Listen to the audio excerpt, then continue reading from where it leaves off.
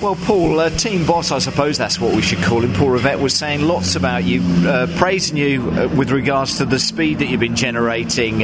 Paul, do you see it that way as well?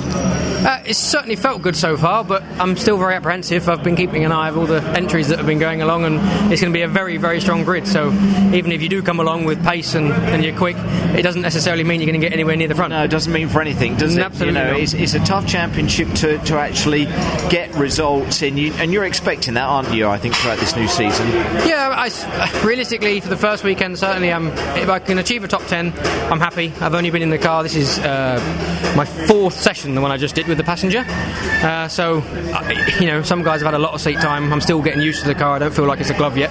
What are those first impressions? You're pleased with how it responds? Yeah, they're good. Yeah. They got great turn-in. The pace of the car is generally good. They're quite well balanced. They're a bit tricky on cold tyres, certainly.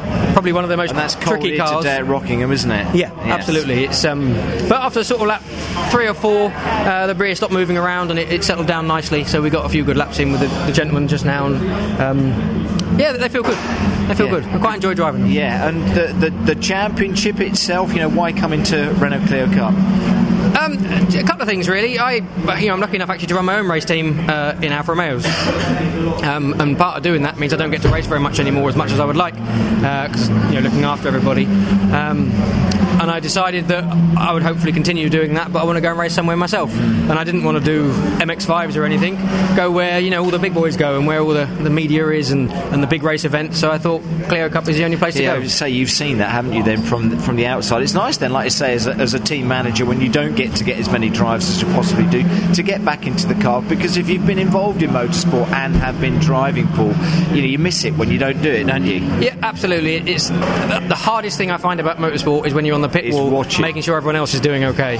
And ironically, now that I'm here, I keep getting told to leave the car alone, because the first thing I do when I get out is check my tyres, make sure that I'm not graining them up, and start talking about things. And they're like, you need to just relax. You've got a team of people to do that. You don't need to do it all. Concentrate on your driving. Sure. So but it's great. They're all looking after me really well. I say the car blazoned and livered up with sponsors and everything else. Important those people behind you as well to allow you to actually race as well, Paul. Yeah, it's a big thing. The Clio Cup is it's an expensive championship, but it's expensive because you get a lot for it. It's not your typical clubby championship. It's very high profile, so you expect to pay more, but it makes it a lot easier having sponsors on board and people who support you through the whole thing. And I'm very pleased, obviously, to welcome Bing Digital, Bianco, which is my company, Hawley Motor Engineering, and Herbert Sainz, and most importantly WD for running the car.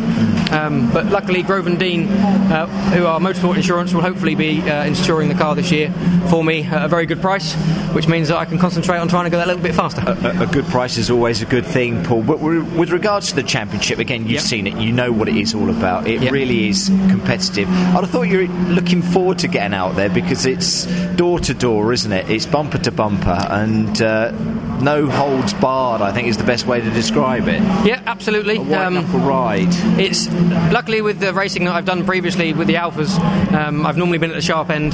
There's normally a big group of us, and the cars don't always look quite so pretty afterwards as at the start. That's what I just said to Mike Bushell. Yeah, absolutely. Yes. So, to be honest, if I do end up with a mark down the side or anything, it doesn't faze me. I'm not bothered. I'm not precious about the car. Yeah. Obviously, I don't want it to go completely wrong, but I fully expect that, yes, it will get a bit physical at times, and I'm looking forward to it. It sounds like you're up for the challenge, Paul. All I can do is wish you all the very best. It's going to be a great championship, and great to see you a part of it. Thanks so much indeed. Thank you very much. Cheers. Thank you.